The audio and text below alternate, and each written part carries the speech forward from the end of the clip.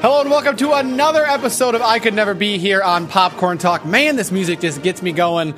Happy Thanksgiving to you guys as well. And I certainly love this week. We all have a lot to be thankful for. Certainly the blessings in our life. Just life itself, health, certainly family and friends as well. And I'm thankful for you guys joining me for another episode here, another week, another time to seek some motivation and inspiration. Guys, this is an episode that I've been looking forward to for a long time because of today's guest and because I'm an avid sports fan, especially college basketball. And I want to put into perspective his accomplishments. Every year across the U.S., there are thousands upon thousands of coaches at various levels. Now, there are a couple thousand college basketball coaches. Only 351 coaches every year get the opportunity to coach at a Division I school. And every year, come March and April, only one of those coaches gets to cut down the net for the final time as the champion of Division I men's college basketball. In the history of the game, there's only been 50 men who have done it. We have one in studio today. He's coached for over 20 years, has 450 plus wins. Please help me welcome Jim Herrick. Thank you, Mike. Thank you. Pleasure to be here. Nice to be here. Absolutely. Do you miss coaching? Because you retired a couple years ago.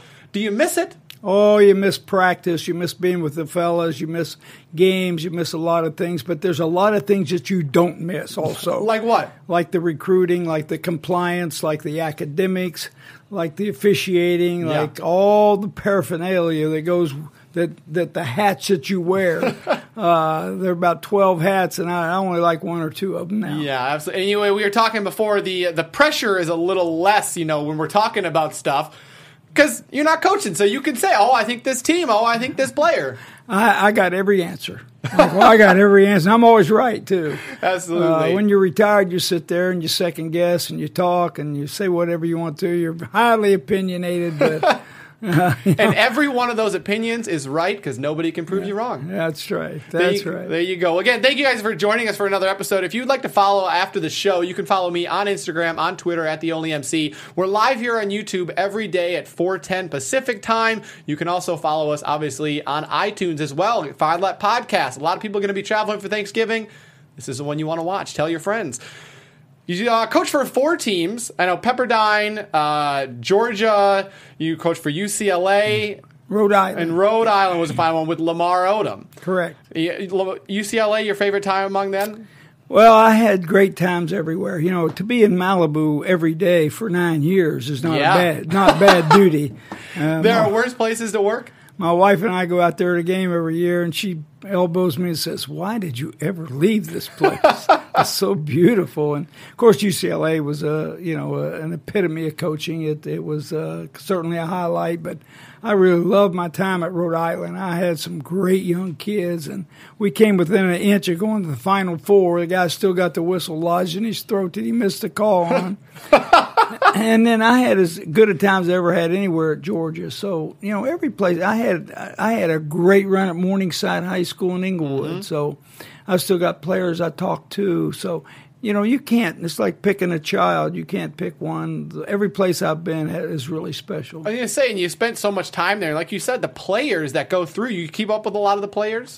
From high school on all the way, Mm-hmm. In fact, had an opportunity to coach Kevin Love's father, Stan, who played in the NBA. And he called me this summer and says, "Hey, we're having our 1967 50-year reunion." Well, we had a really good team and some guys that I was just really close with on that team that I've kept being close with. And where was that?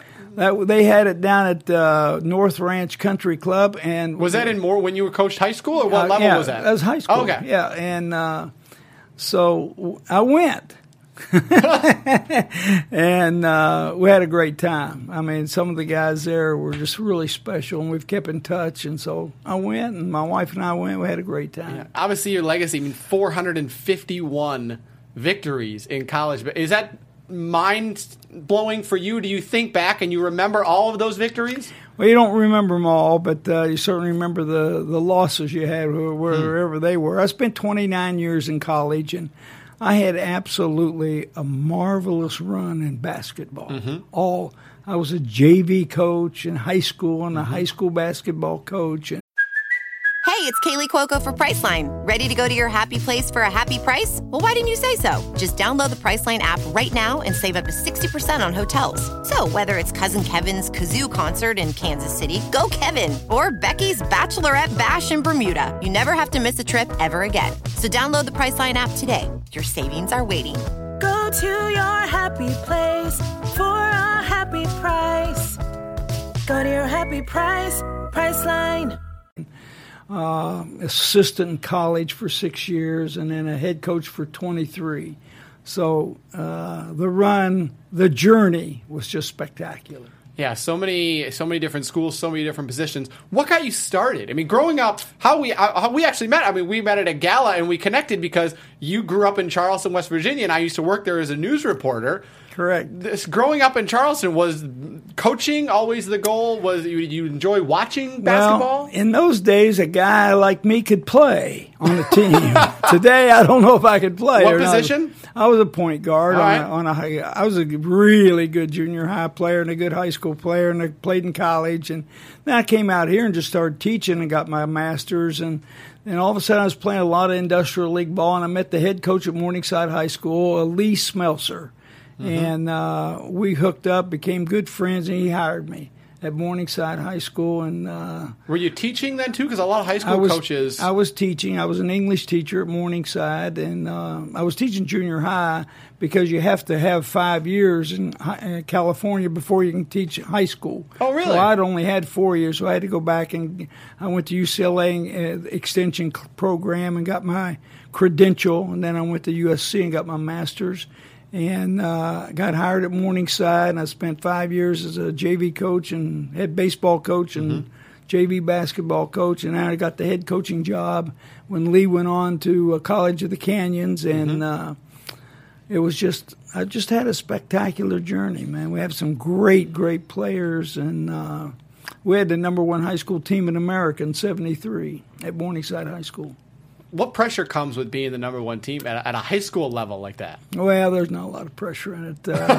No one, it's a hypothetical thing because it was kind of. Were you undefeated? What was the record? We won 45 straight games. Wow! Got beat in the playoffs, but we won 45 straight games. Is the attitude when you had 41 or 42 or even in the 30s? Are you just focused on the next one? Is that what you keep telling your team? One at a time. Today, you haven't beat anybody today. Who you think you are? You have not beat one person today, and so that's kind of the attitude you take. When you start off in college, like you said, you look back on it now, and it was junior high school during your.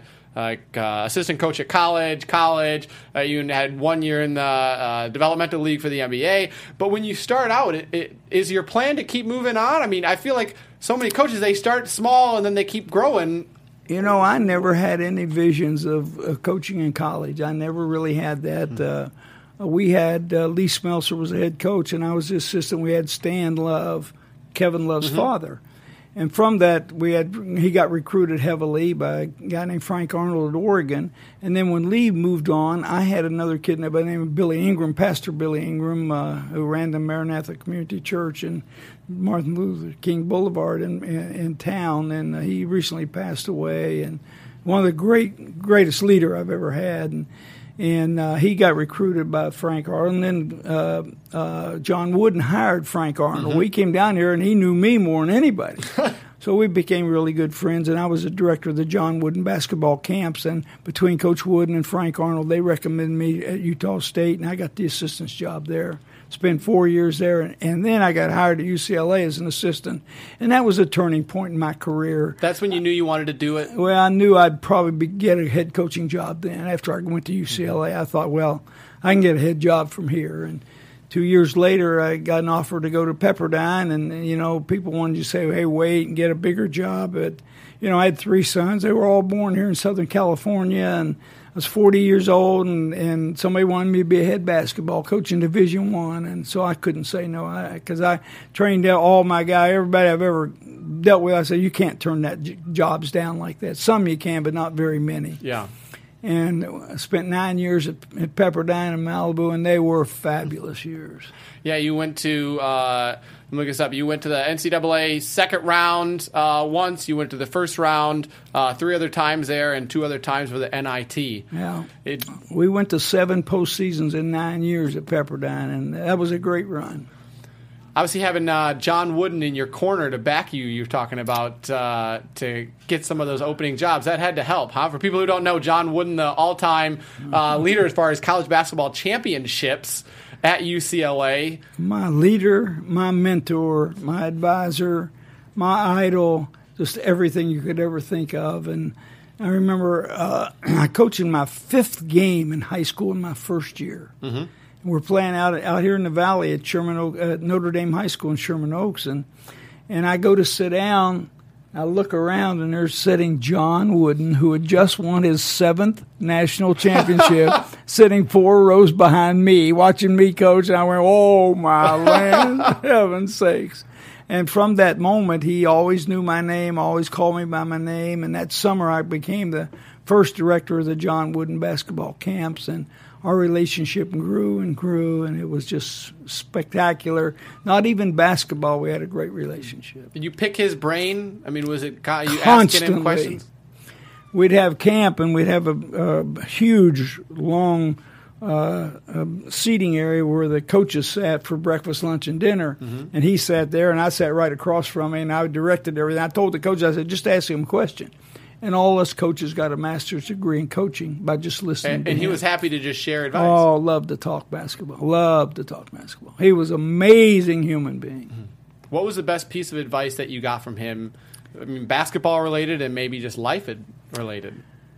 I could go on forever talking about John Wooden, but I learned to take no, not, never out of my vocabulary when I was on the floor.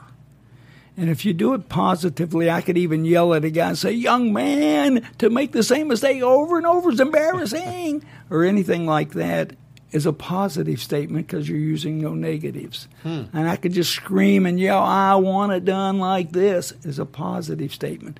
As soon as you use negatives with young people, you'll see their chin go down on their chest and they put their head down, and you've kind of lost them a little bit.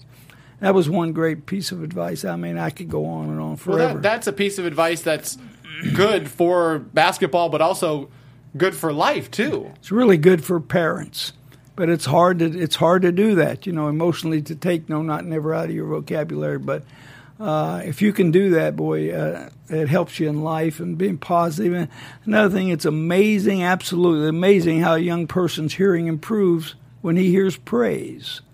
And We don't have enough time for me to talk about things I learned from John Wooden. Did you consider yourself kind of a de facto parent to a lot of these kids with the number of hours that you're spending with them during and after school and on long trips and the lessons that you teach them? Probably more than I spent with my own children. And that's why you need a great wife to raise your family for you. Mm-hmm. Certainly wanted to be a model and not a critic. Mm-hmm. Wanted to be an example for young people. And if they were devoid of a parent, I would certainly try to take a role like that. I know Lamar Odom, his mother died when he was 12, and his father was not very well, and so he really had no one. And I was kind of the first guy that put the foot down on him and said, "Hey, you're going to sit down, you're going to study, you're going to study hall, you're going to do this." And our coaching staff at Rhode Island and the University of Rhode Island laid a great foundation for Lamar Odom to be a professional basketball player. What do you look for when you're recruiting players? And that's something that you do every year. You're recruiting, a dozen plus players to come and trying to get them to come to your school. But you're looking at things, and obviously basketball skill is a huge thing, how they can shoot, pass, rebound the ball. But what are the other things that you look for when you're looking for a player? First thing I look for is quickness with as much size as possible. Then the ability to shoot the ball. And then I want to see the kind of character you have. I'm going to watch your body language. I'm going to watch how you react when the coach gets on you. I'm going to watch how you sit in a huddle and get eye contact with the coach. And I want to know, are you coachable? Are you a good teammate? and can you buy into what we're trying to do? And those are the things I really wanted to know. How did you find that out? Were there techniques that you had when you're looking at a player, you're studying him? Well, you go to games and you watch, and then you talk to the coach, and you might want to talk to a teacher. You talk to the parent. You find out everything you can about him. If he's got a red flag, then you'll know it. And some you think you can overcome, and some you think you can overcome, and you can't. But we all think we can make chicken salad out of a lot of things. But I really was lucky. I had some great young people that I coached. How important is attitude? Attitude's probably the number one thing for you, for me, for anybody, because it's when things happen to you, how are you going to react to it? Mm-hmm. You miss a layup, we get beat. How are you going to come back? It's all in an attitude. Attitude's the number one factor that I talk about when I do some motivational speaking. And certainly attitude's the number one factor because it covers so many areas of your life. And, I tell my players, I say, you're going on campus and people are going to say, hey, how you doing? Hey, Mike, how are you today? And you only have 1 of 5 words that you can answer. You're either good, great, terrific, fantastic, or sensational. And that puts you in a positive attitude mode that you can stay in all day. And I don't want to know how you are.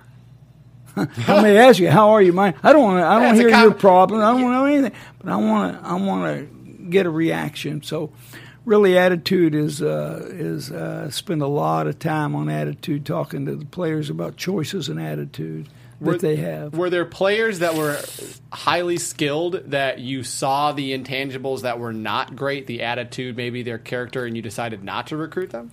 Some, yes. But again, if they're really talented, you try to take a chance. And sometimes it comes back to bite you, but not very often. But, you think if you put a young guy who's questionable with a bunch of good guys, the team that won the national championship, we had Ed O'Bannon, Ty Sedney, and George Zedek, and you put anybody with them and they would be good because they wouldn't allow them not to be good. In the locker room, on the plane, in the hotel, these guys were great, great leaders. And you fell into line. It's kind of like the New England Patriots. Whoever they get becomes great. They may be marginal players because of Tom Brady. He's a GOAT, the greatest of all time. Yeah. And I'm an Aaron Rodgers fan, so I might have some discrepancy. You got cheese on your head. That's only your problem. How much of it, in practice, are you trying to build them up as a leader and build them up as a player? Do you do different drills? Is that encouragement based, or what is that dynamic? I start practice with a 30-minute individual attention period, and then right about 5 minutes before that's over, I call it my moment of motivation. And then I'll bring guys over to the board, and I'll put things up, and I'll say what I want to say. How much we're going to improve today? What is our motive today? There's going to be some games this year, fellas, where competitive greatness is the greatest thing you got to have. It's when the going gets tough, the tough players get going. It's a real love of a hard battle. So it's the things that you want to say to them. But I do it individually, Mike. I call them in the office, and I sit down one-on-one, and I got 50 questions. And every one of them you answer yes. Like, hey, you like school? Yeah. How's your parents? Oh, good. How's your classes? Good. You like basketball? I love basketball. You like school? I love, and they go on and on and on. They're all building answers. The relationship. Yeah. But the bottom line is I come back to you with one question. Will you be there when I need you? And that means you got to be healthy. You got to be eligible. You got to go to class. You got to do your assignments. You can't have any baggage along the way. You got to wear a hat after you shower and go out in the cold. You got to eat right. You got to get 8 hours sleep. I need you. When I need you, are you going to be there for me? And the answer is yes. So when somebody does something on the floor that I don't like, all I got to do is look at it. Hey, Mike, we got a deal. You told me you loved the game, but you're going to bust for me. You're going to work as hard as you could for me. You've told me that. So I do that all before we ever step on the floor. I try to take care of every bit of business I need to take care of individually with a guy. Mm-hmm.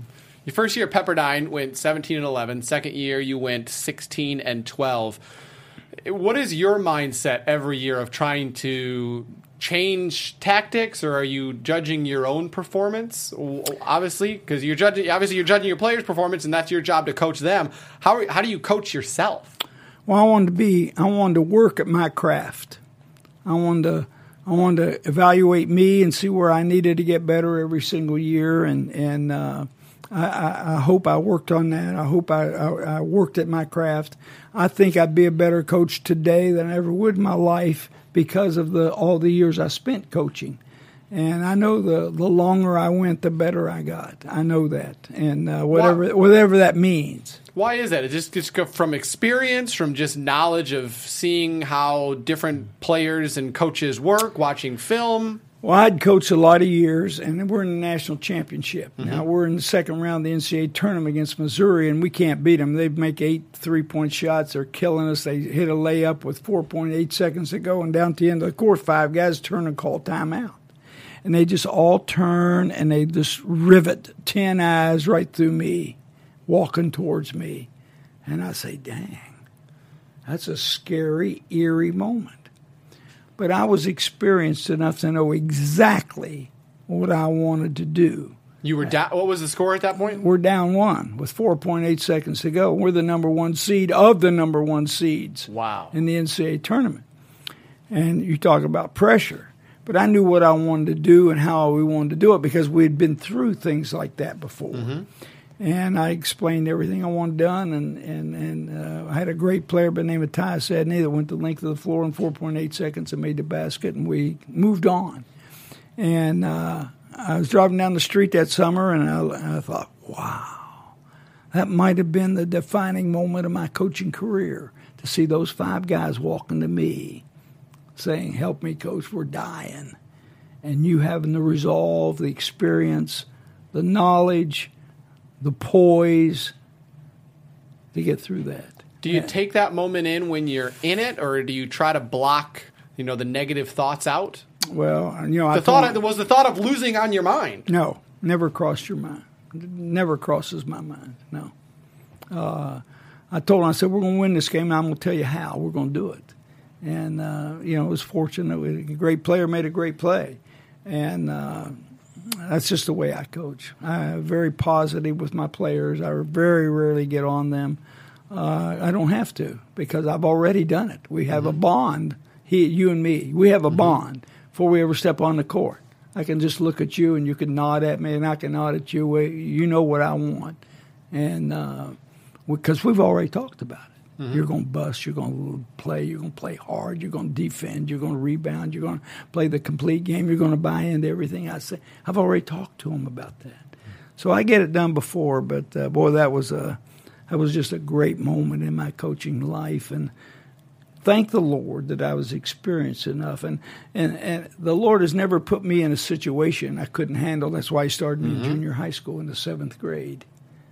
And built me up. And I know when they called me and offered me the UCLA job, they said, are you ready to be the basketball coach at UCLA? I said, I've been working my whole life for this opportunity. But I'd had 9 years in Division I. Yeah. So you just can't take a job like that without any experience. I mean, that's too good of a job to give to a guy who's never coached. That's unbelievable. Yeah. If you have a bad year, do you try to put it behind you? I mean, you notice you went to the second round in the NCAA your 3rd year, you went to the first round your 4th year, and then the 5th year you went 15-13. Yeah, you seem like maybe step back. I was in Pepperdine, not at UCLA. Yeah. For your first years of coaching at Pepperdine, do you put those years behind you? Do you just try to find bright spots of the times when it was maybe a struggle? I did just as good a job that year as I did other years. When we went undefeated in league at Pepperdine, we just didn't have quite as good enough players as we had before. So some of the years, you just have to go with the flow. And some of the years in the NCAA tournament, we had guys get sick, get hurt, and sometimes you're playing great, and sometimes you're kind of limping into the tournament. And I mean, people want to know, why don't you go to the Final Four? Because they're very difficult. It's hard to go to the Final Four. And, they're not always going to have the best circumstances in life. And you still got to be able to play the game. That's true. And it mirrors life in a lot of ways. And so athletics is I think it's just fabulous for young people to play sport, because it teaches how to be a teammate, how to support each other, how to play together and share the sugar, and you pass to me and I'll pass to you, and there's so many valuable lessons in sport that it's unbelievable. Can you think of a time? Obviously, you know that game when you were down at the very end, down by 1. Is there a time, at halftime? I played sports, and I know of a lot of games when we were down big at half. And it was one time I remember in junior high, we were undefeated, and we went and played this one game, and we were getting killed, and we were like 12-0 to start the season, and we're getting killed. And the coach at halftime, I think he said, "You guys think you're the greatest thing since sliced bread, and now what are you doing?" Can you think of a time when you were down at halftime or by a lot, and what did you say to your players? Well, sometimes you go in, I say, "Hey, whatever you feel." And one time I went in, I said, "All right, fellas, take a deep breath.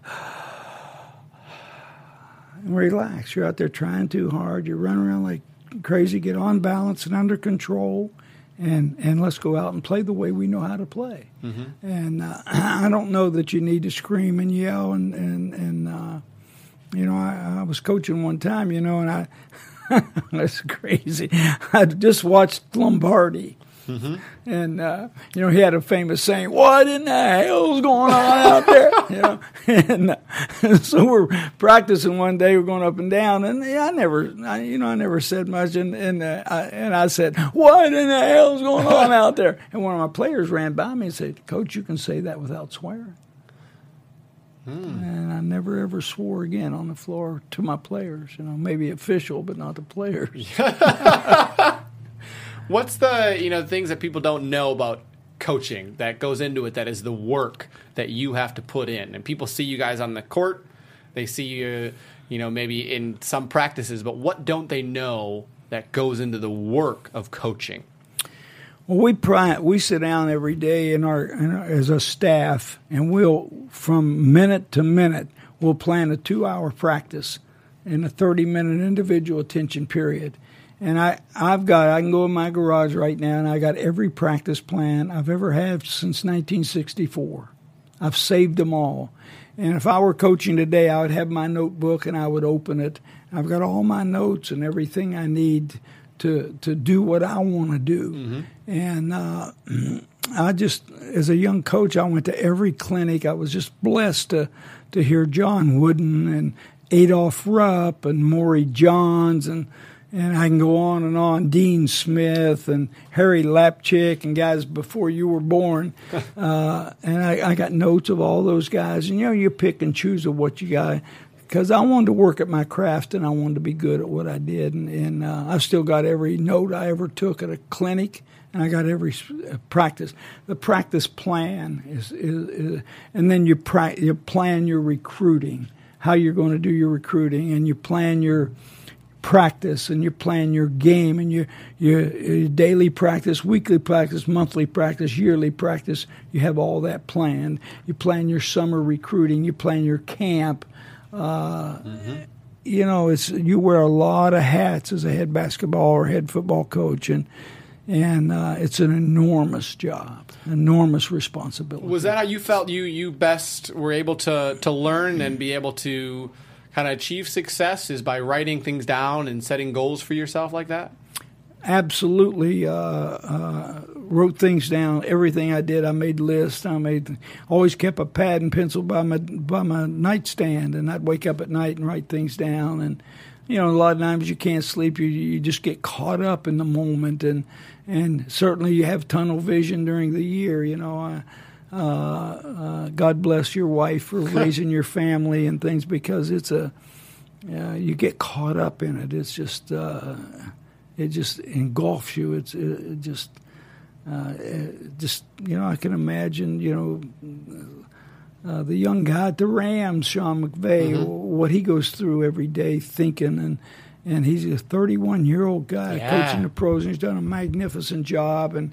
But every coach is like that. It's just it's a never-ending. It's a 24/7 kind of situation. You really, I don't ever remember relaxing much, and tried to in the summer. Take a couple weeks and do that, but. Every time I was on vacation, they'd call from the office. This happened, that happened. Summer school, this and that, and it just never stops. Every year, you talk about the NCAA tournament. You go into 16 NCAA Division I tournaments. One of those years you won. That means the other 15 you didn't, unfortunately. What went through your mind the 2 weeks, after you got knocked out? Did you try to, put it away from your mind? Is there something that you would think about of, okay, here's what we just got to do next year? What was your mindset for the next week or two after you lost? Well, at Pepperdine, I never really thought I was going to win the NCAA championship, so I was so elated to go. What a feather in your hat, because only the league champion went. We didn't have any conference tournament then, so we won our league, which is the true test of a team, how you do in your conference. And we went, and then at UCLA, certainly, you want to go as far as you can every time. I was just completely devastated when we lost at UCLA. That took a couple of weeks to recover from that. But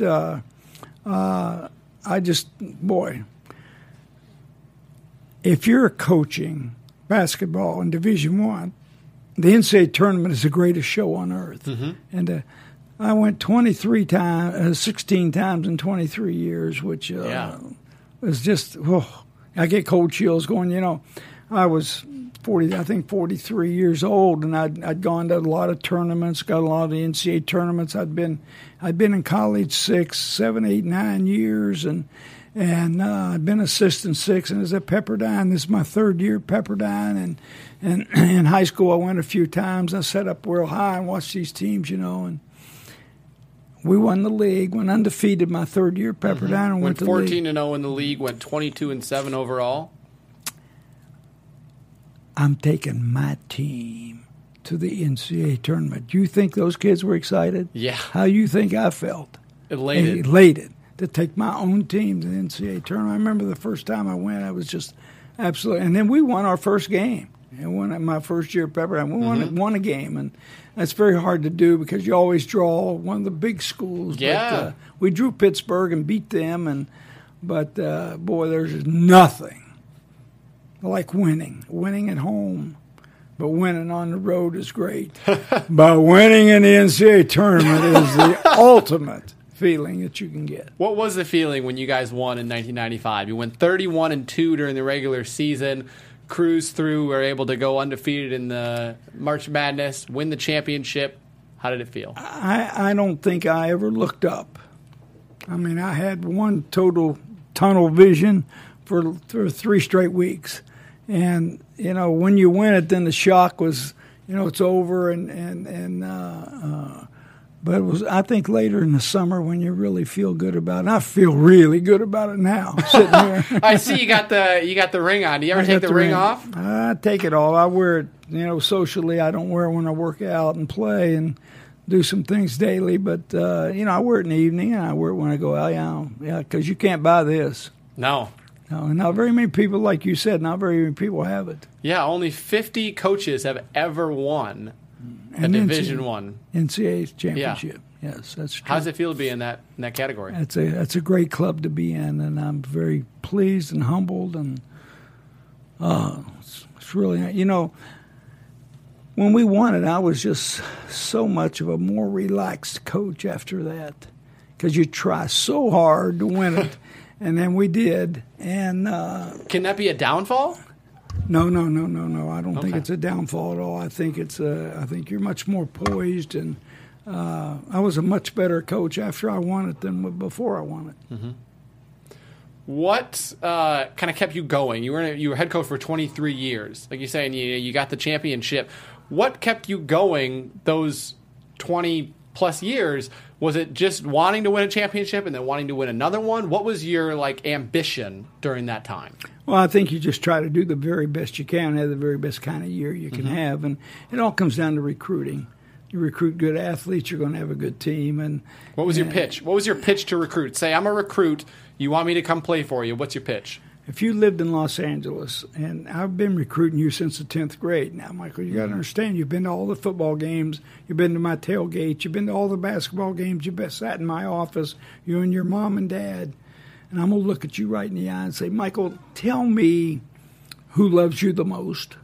And your parents are sitting there, and you say, well, my parents love you the most. I said, well, why would you not want to share your God-given talent with the people who love you the most? They're not dead. They would love to walk in Pauley Pavilion and watch you play. Now, how can you say no to that? You can't. You cannot say no. You cannot say no to that, Michael. They can't say no to that. Because the parents' faces light up too. Yeah. Selling the parents is just much important as and selling the players. Don't you ever forget the mom. Oh man, that's. But I think to be a successful Division I football or basketball coach or any sport, I don't care, swimming, softball, baseball, you got to be an attractor. You got to attract people to you and to your school, somewhat because of you, but because of me at Pepperdine in Rhode Island. But at UCLA in Georgia, they came to the school. They didn't come for me. But Pepperdine in Rhode Island, they came for me. Yeah. And just we had a good product to sell too. UCLA's pretty good. Yeah, they got a name brand. Yeah, pretty good school. In the number of times, the winning seasons, the losing seasons, the ups and downs of a coach over 20 plus years, what is the time that you can remember maybe being the most down as a coach? A time when you weren't winning, where you kind of had some struggles. Can you remember a time that you really kind of felt a lot of adversity, and how did you bring your team and yourself out of that? Well, every time you get beat, you have a little bit of adversity. But I'd had success everywhere I'd been, so I never really let things bother me or worry about your job or anything. You just go forward. I go forward positive. I never look in the rearview mirror, and I always go forward. And if we get beat, we go out and recruit. You get beat bad, you better get some better players and quit sniveling about it. And so, no, I never worried about things like that or cared about things like that. I just step forward every day and do the very best you can and recruit and recruit and recruit. And I told my assistants, I said, you got two jobs, recruit and recruit. And recruit relentlessly. And if you over-recruit a kid, then that's better than under-recruiting a kid.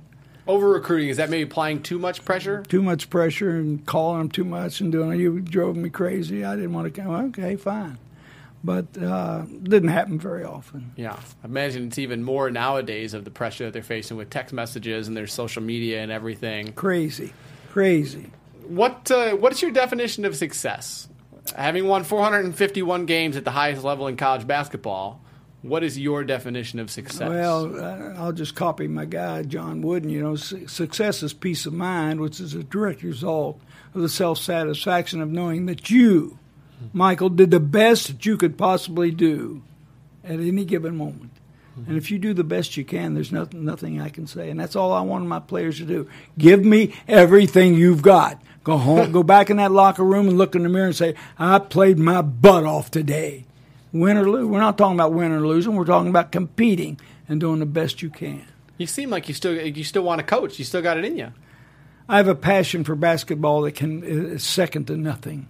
And I go out and speak a lot, and I go to a lot of camps. I go to a lot of practices and speak to kids. And I absolutely love the game, and I have a great passion for the game. And I could still coach. There's no question about that. Do you think there's any coaching in the future? Absolutely not. Like you said, you can't be wrong right now. So why give up an opportunity when you can't be wrong? No, I'm not going to coach again. I've had my run. I had a great run in the profession. I think my wife would probably take a gun and shoot me in the head.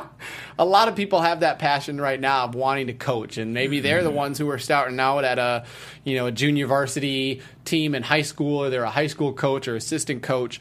What advice do you have for them of achieving success and rising up the ranks in the coaching world? Number one, dream big. Michael, I drove into Los Angeles. My wife and I got married after I graduated from college, got married that summer, and drove into Los Angeles and knew nobody. And 19 years later, I'm the head basketball coach at Pepperdine University. And 28 years later, I'm the head basketball coach at UCLA. What a country we live in, that you can achieve something like that. Lucky? Yes. You got to be lucky in whatever you do. You got to be lucky in recruiting. Things have to go your way. You got to be fortunate to meet the right people and be in the right place at the right time. And gosh, I look back and I rolled a 7. It was unbelievable. I got a national championship ring, and wow, are you kidding me? So I would say to them is, work at your craft, be the best that you could possibly be, and accept, the role you're given. Mm-hmm. I always thought that, it was fate, or I always thought that, maybe it's a coincidence that I'm here and I'm there, but I think certainly if you believe, I think the Lord will guide you through all those kinds of things. And He certainly did me my whole life. And again, that's way more than basketball advice. That's life for no matter what career you're in. Absolutely, absolutely. I got my sons out of basketball and got them into business, and I just talk to them every day about being the best they can be and working their craft and being good at what they do. Well, that finishes kind of the serious part, but I can't have you in here without talking so many of the basketball topics. And I know a lot of sports fans are watching this podcast, been teasing it out, and there's a lot of things to talk about. So we'll talk about a couple of topics. You got some time for that? Sure. Absolutely. Well, the first thing I want to get your take on, because obviously you coached at UCLA, and there's the kind of situation happening at UCLA with the 3 players who were arrested in China and now are suspended by the program. How would you handle that situation? I would suspend them for the year from games, but I would let them practice because I always felt that I was a teacher of basketball, and I always told my players, hey, I hope the basketball class we have today is the best class you have, and it's your favorite class, and it is a class. You're learning, you're growing, you're getting better, you're improving, you're learning how to play. So it's a basketball class. They haven't kept them out of all their other classes, but they keep them out of basketball. So I wouldn't have done that. I'd let them practice, but I'd take the games away from them. They do not deserve to play in the games this year. I would redshirt them. However, knowing all I know, and being the expert I really am, I don't know everything about sponsorships and about the board of regents and about boosters and things like that. So I think UCLA is playing it cautious and doing the things that they think they need to do, and I would support the way they're doing it. When you say that's certainly been a big deal, obviously, because LeVar Ball is the father, and he is talking a lot, and there's a lot of expectation. I think LiAngelo Ball, who's the main player out of the 3, averaged 34 points a game in high school. I mean, that's got to be hard on a coach of losing a player like that coming in, but your attitude is just that the team is more important. And what really hurts is those 3 guys would make their team better by practicing every day and competing really hard against them. And when you have great competition at practice, it makes your team so much better. And UCLA will not get that as long as they're out. Speaking of another Ball is Lonzo Ball, who played for UCLA and is now a Laker. What are your thoughts on him? You pretty high on him as a player?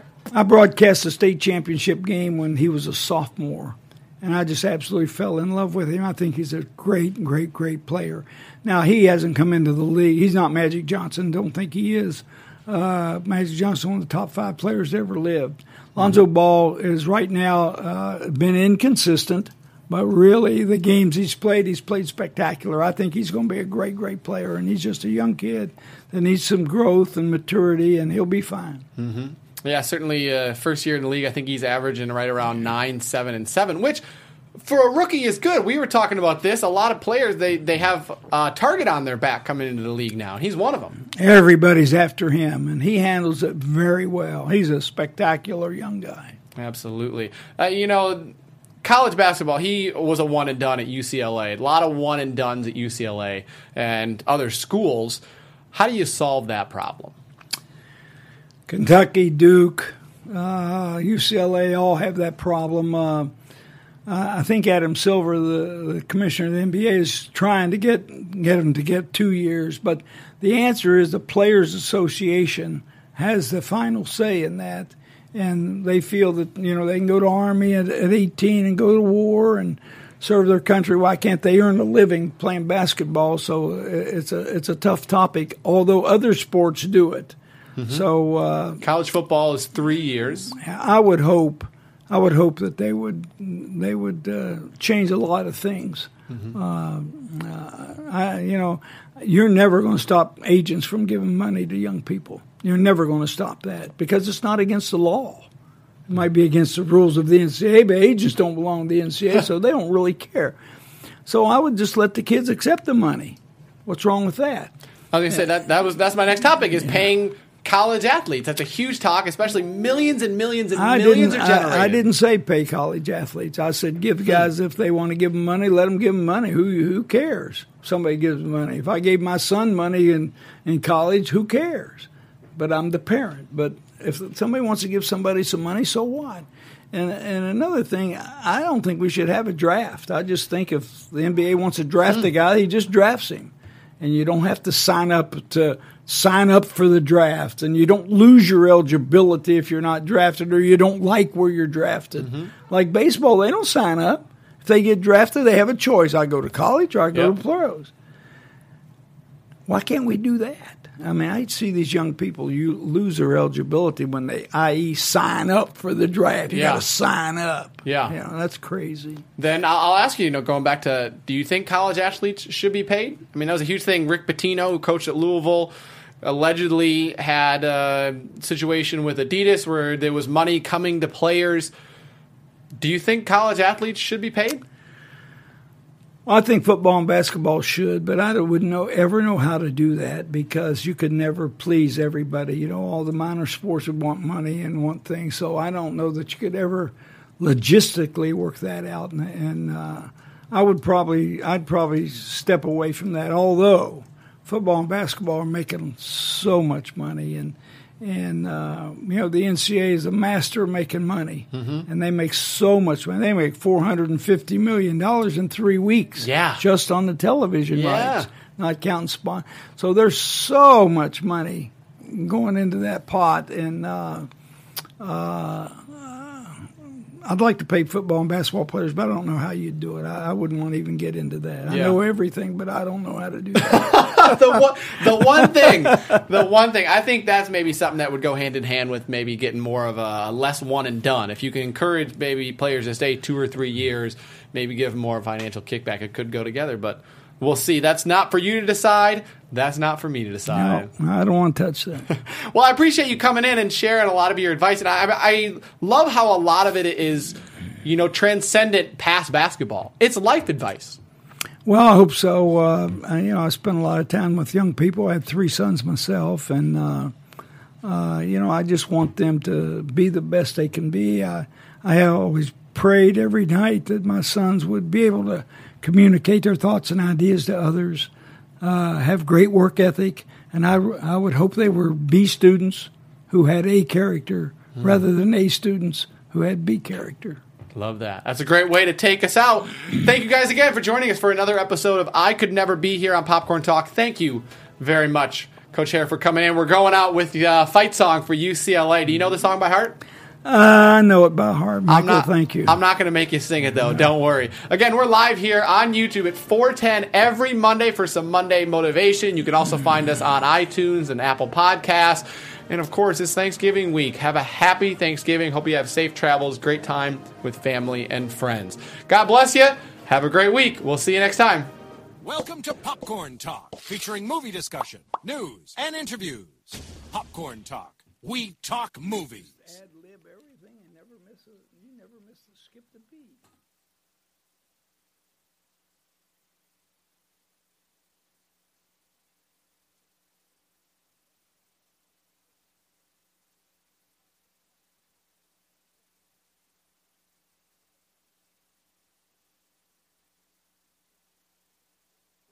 From producers Maria Menounos, Kevin Undergaro, Phil Svitek, and the entire Popcorn Talk Network, we would like to thank you for tuning in.